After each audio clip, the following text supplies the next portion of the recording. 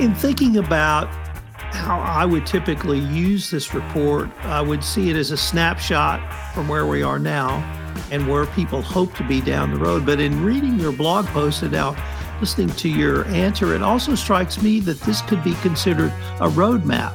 This is Tom Fox. Welcome to the award-winning Compliance Into the Weeds, the only podcast that takes a deep dive into the weeds on a compliance or compliance-related topic each week. This week, Matt and I take a deep dive into the ACFE 2024 Benchmarking Technology Report and mine it for not only lessons for the fraud risk management practitioner, but also for the compliance practitioner. It's a fascinating look at where compliance and fraud prevention professionals are and where they will be going in their use of AI and LLMs. First, we're going to have a word from our sponsor, Ethico. Navigating the complexities of compliance data security and accessibility is a daunting task. Ethico makes it effortless with real-time permissions control. This feature ensures that sensitive information is both secure and accessible while balancing confidentiality with efficiency. It's about creating a fortress around your data while keeping the gates flexible for those who need access. Discover a solution where security meets agility. Step into a world of controlled freedom with Ethico. Learn about reshaping your data security at ethico.com/CPN. Book a demo, download our white paper by Tom Fox, The ROI of Compliance, and try our free ROI calculator to start a new chapter in ethics and compliance management. Hello, everyone. This is Tom Fox, back again with Matt Kelly for another episode of the award-winning Compliance Into the Weeds. Welcome back, Matt. Hello, Tom. Good to be here. Matt, you recently wrote a blog post entitled Questions on Data Analytics and Fraud, which was based on the ACFE 2024 Anti-Fraud Technology Benchmarking Report. What in this report got your attention and what led to the blog post? Tom, it's always a good report to read. ACFE being the Association of Certified Fraud Examiners. And they publish this annual at Anti-Fraud Technology based on a poll of their membership. It's a very large group. I think that this year there were 12 odd respondents worldwide who are anti-professionals, but nonetheless, they grapple with the same sort of problems that compliance and internal audit teams do. So they're very much close cousins of the sort of challenges that compliance deal with, and what they're talking about with anti-tech, I think, says a lot about the challenges for compliance and audit people as well. The two big things that jumped out at me this time around were, number one, some interesting findings of how anti-fraud people think they will put AI to good use in anti-fraud analytics in the future. And then also some statistics about how they are using anti-fraud technology today, right now, and what of data they're looking at, what are the risks that they are looking at, how are they actually using the technology. And if you look at it at all together, piece together some interesting, I'll call them pain points that compliance officers might want to think about in your own use of data analytics to find corruption or other sorts of problems. And it raises some interesting ideas about where all of this might go and how it will all fit together, say, over the next 5 years or so, as we keep using AI more and more to address these kind of problems. Matt, I know you saw some interesting numbers in anti-fraud across the enterprise. What caught your eyes there? Well, first thing that jumped out to me was just how much anti-fraud people expect to use generative AI in the future. And the percent of all the respondents said that they already use data analytics today, and 83% said they expect to use generative AI as part of that in the next 2 to 5 years. I always am curious about how true those predictions are. So if we come back, Tom, in 2028 or so, will 83% of them now be saying, yes, we have embraced generative AI? Have they not? But at the moment, at least, everybody's eager to try to use. On the other hand, also some statistics about what sort of fraud risks companies are actually looking at analytics. And for example, corruption specifically scores rather low. It placed somewhat near the bottom of, I think, their top 10 risks, where only 25% or so said that they are using it to root out corruption and anti-bribery. Now that grew, I think it was 4% at the top, looking for fraudulent payments. Another, we're talking about procurement fraud. On the other hand, also said, for example, that they're using analytics to catch travel and entertainment. Travel and entertainment fraud is a time-honored way to sneak in. Maybe they are using anti-fraud to catch compliance-related FCPA violations. Maybe they are doing it more widely, but at the moment, it does seem like there's a steady stream of respectable but still small of people using anti-fraud data analytic out corruption payments. I'll stop right there and talk a little bit how this tech is actually working. But like I said, it raises some interesting, where are these risks analyzed? Which ones are rising up to the top or not? Well, Matt, I guess the bribery and corruption number of 25% doesn't surprise me as much, because the ACFE report to the nations, which is their comprehensive report about fraud, generally has, I think over the past 5 years, or at least the last 5 reports, corruption's come in at around 20% of the total fraud reported. So that part really doesn't surprise me. Corruption is where actors within a company have to create a pot of money to pay a bribe. They don't keep the money for themselves; they pay it to a third party, as opposed to a fraudster who might create a pot of money, then steal it from the company.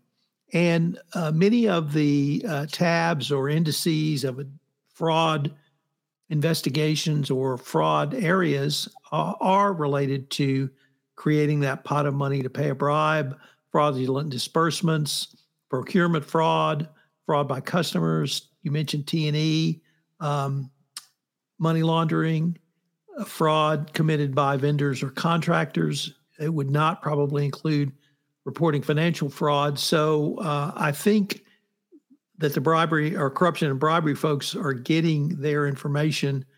They just may not have a fraud focus on that. But before we go a little bit further, there were some other numbers you reported in your blog post that I thought, upon closer inspection, warranted a little discussion. 57% of respondents said their organizations did not use a case management software system.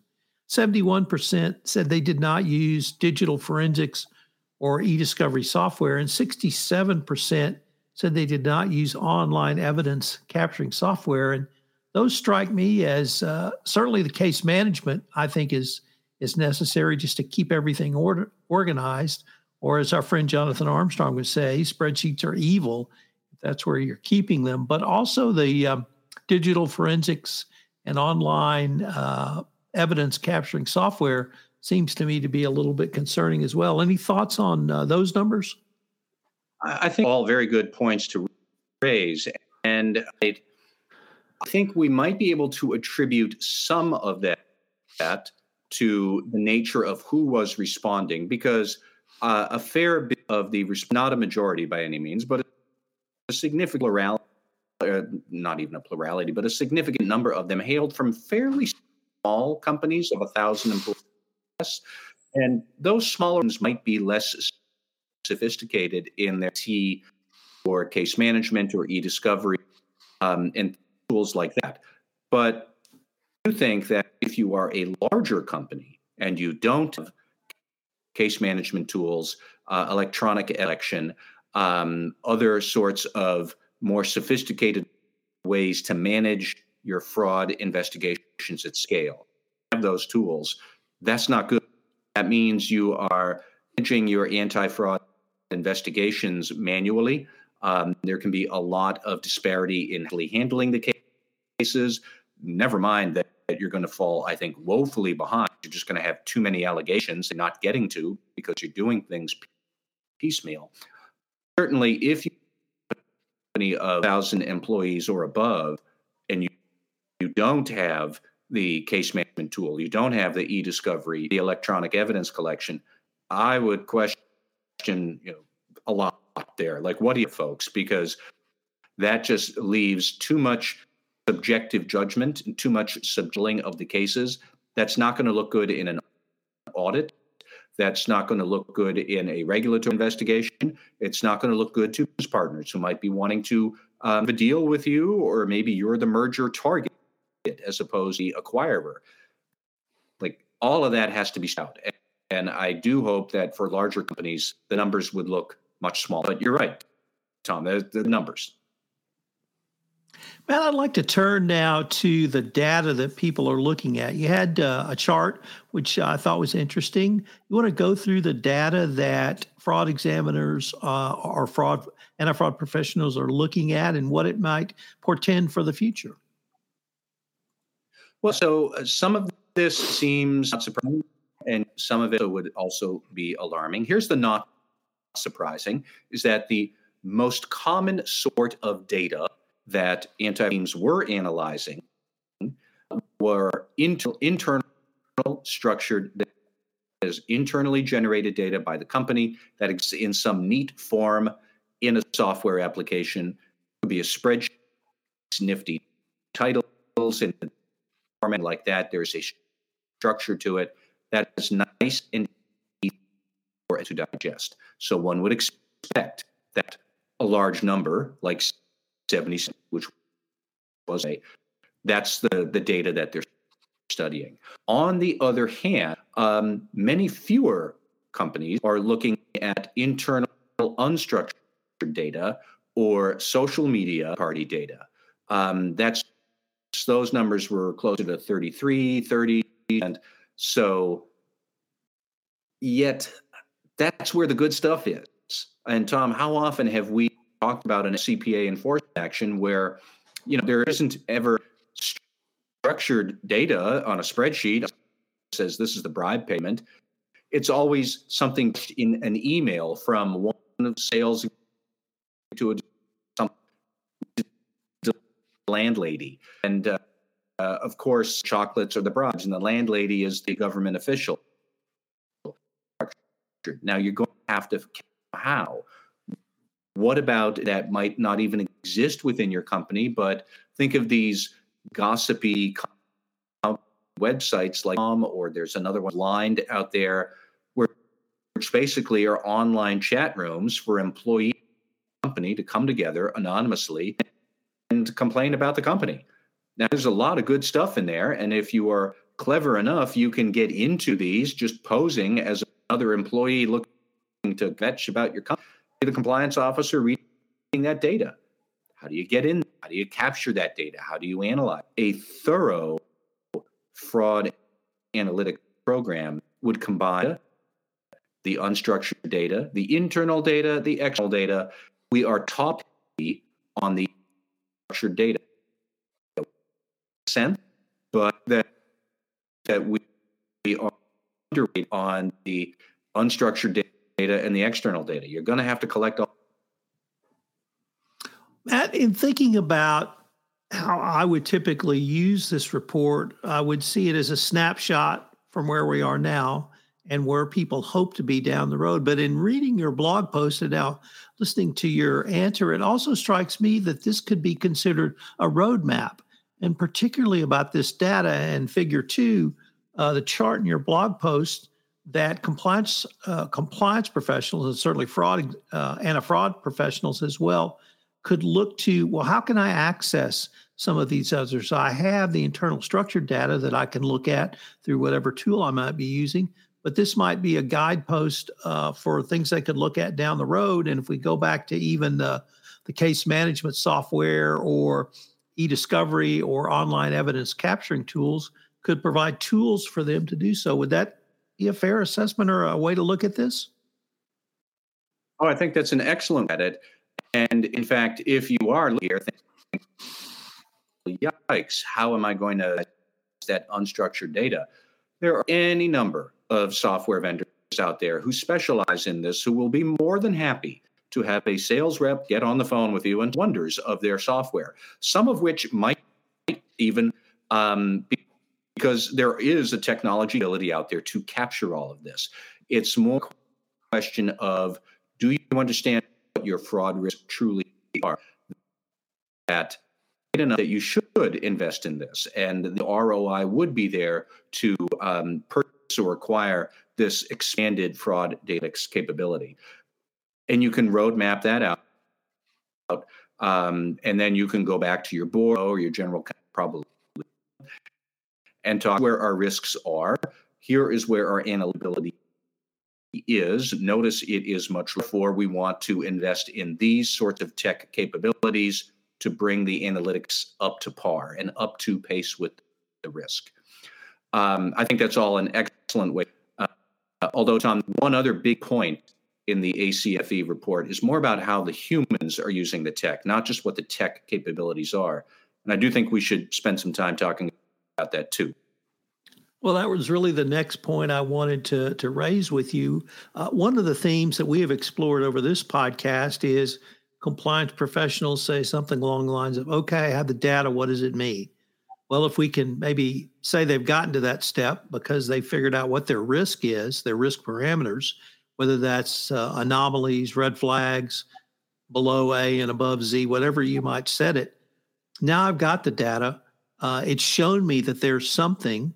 What do I do next? Do I triage and investigate? Do I have the resources to do that? What did the report tell you about those questions? Well, I would even back up a step further and think about, okay, we talked for 15 minutes how much analytics capability you need. The report talked about what is the process of analyzing the data with you. And the most common form of fraud analytics, look at exception anomaly detections, cited 7% of the audience. Now, that's interesting. You're running these automated processes, they test numbers of transactions, and they really only flag up the weird ones, the anomalies and the things that are out of parameter, and then they send them off to the human for review. Think about what really is. It's not the tech. The tech is the thing that feeds into the control is the human who is reviewing the data, the judgment review control. A man, fraud person, is looking at the data, see what he's looking at. Now, the question here, analytics gets better and better. Is it going to flag up enough or to flag up too many anomalies for the human to detect? And I think in a lot of instances, the answer there is, it's absolutely going to overwhelm a lot of companies. And we see this all the time, specifically with anti-money laundering. We have these really great tools that detect thousands and thousands of suspicious transactions, and it goes to a human review department of like 2 people, maybe 3. 4 or 3 people was fine when you had transactions to review, but the company is up and suddenly there's thousands, and you've gone from 2 or 3 people to maybe 4, when it should be 15. On that, because it gets back to what we discussed at the beginning with artificial intelligence. As the tool kicks up more exceptions and anomalies for you to review, and the human may be overwhelmed, AI is going to be the thing. Now, if we thought all of that through so that this analytical, artificial intelligence refining the raw material, and the human staffers who are there, all in alignment and resource so that this works well, and it works well at scale. That's the question. That is the thing that anti-fraud, internal audit, and compliance teams need to work out very well. I think that a lot of financial services firms struggle with this with AML. You know better than me how many companies struggle with this more broadly over FCPA, which I'm going to get probably less common, but maybe more complex to look at and decipher But, that's what we have to think through. There's a question of manpower. There's a question of the capabilities. And when they don't align, you're either going to hire more GPT, we're going to hire some artificial brain to bridge that gap. That's what the ACFE report is really talking about at a big scale, and that is the interest question. Well, man, I think the numbers of the bribery and corruption at 25%, or what I cited from the report to the nations of bribery at generally at 20% of overall fraud, would speak to the raw numbers of fraud versus bribery and corruption issues that arise. But you're absolutely spot on in terms of the complexity, I think, is greater generally under an FCPA matter or a corruption matter than simply a fraud matter. But we have seen financial institutions and financial service organizations be sanctioned in enforcement actions for not having enough persons to actually do the investigation or even oversee the suspicious activity reports that come in.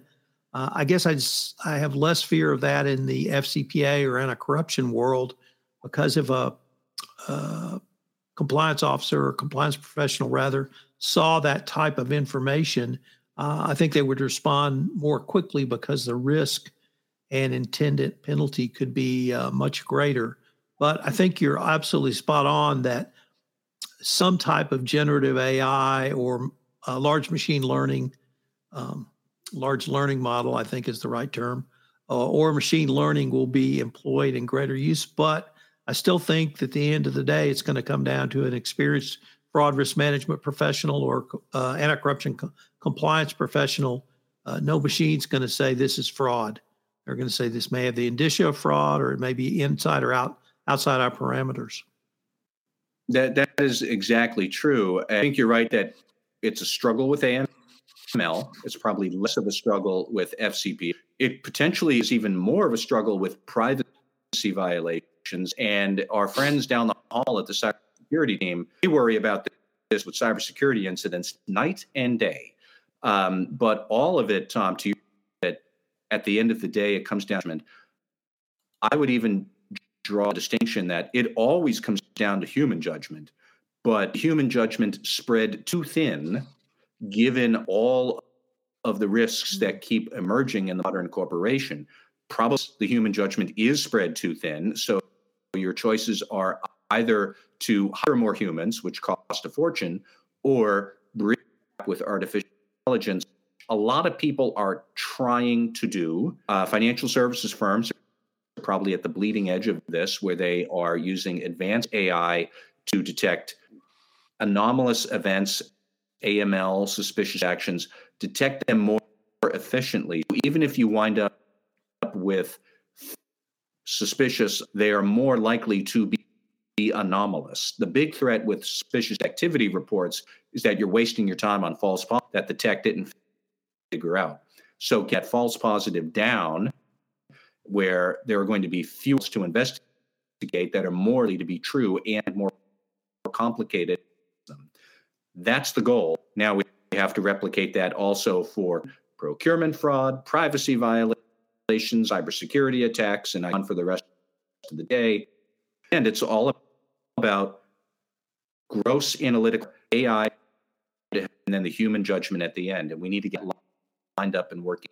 And like I said, that I think is going to be the challenge from here to 2030-ish as we try and figure it out. Matt, that seems like a good place for us to end this episode. I look forward to continuing this conversation. Thank you, Tom. This is Tom Fox again. As I mentioned at the start of this podcast, our sponsor for the Compliance Podcast Network this month is Ethico. Have you ever struggled with the ROI of your compliance program? Have you struggled with how to present your compliance program budget request to your chief financial officer? Well, I paired with Ethico to help you in both of those. Ethico has created an ROI compliance calculator, and I've written a white paper on the ROI of compliance. You can get those by going to the website listed on the show notes. I hope you will check it out. I hope you will use it, and I hope you'll let us know whether it helped you or not. I'd like to tell you about the newest addition to the Compliance Podcast Network, the Compliance Tip of the Day. In this, I give a quick 5-minute tip of the day that you can use for your compliance program going forward. Check it out on the Compliance Podcast Network. This podcast is a part of the C-Suite Radio Network. For more top business podcasts, visit c-suiteradio.com.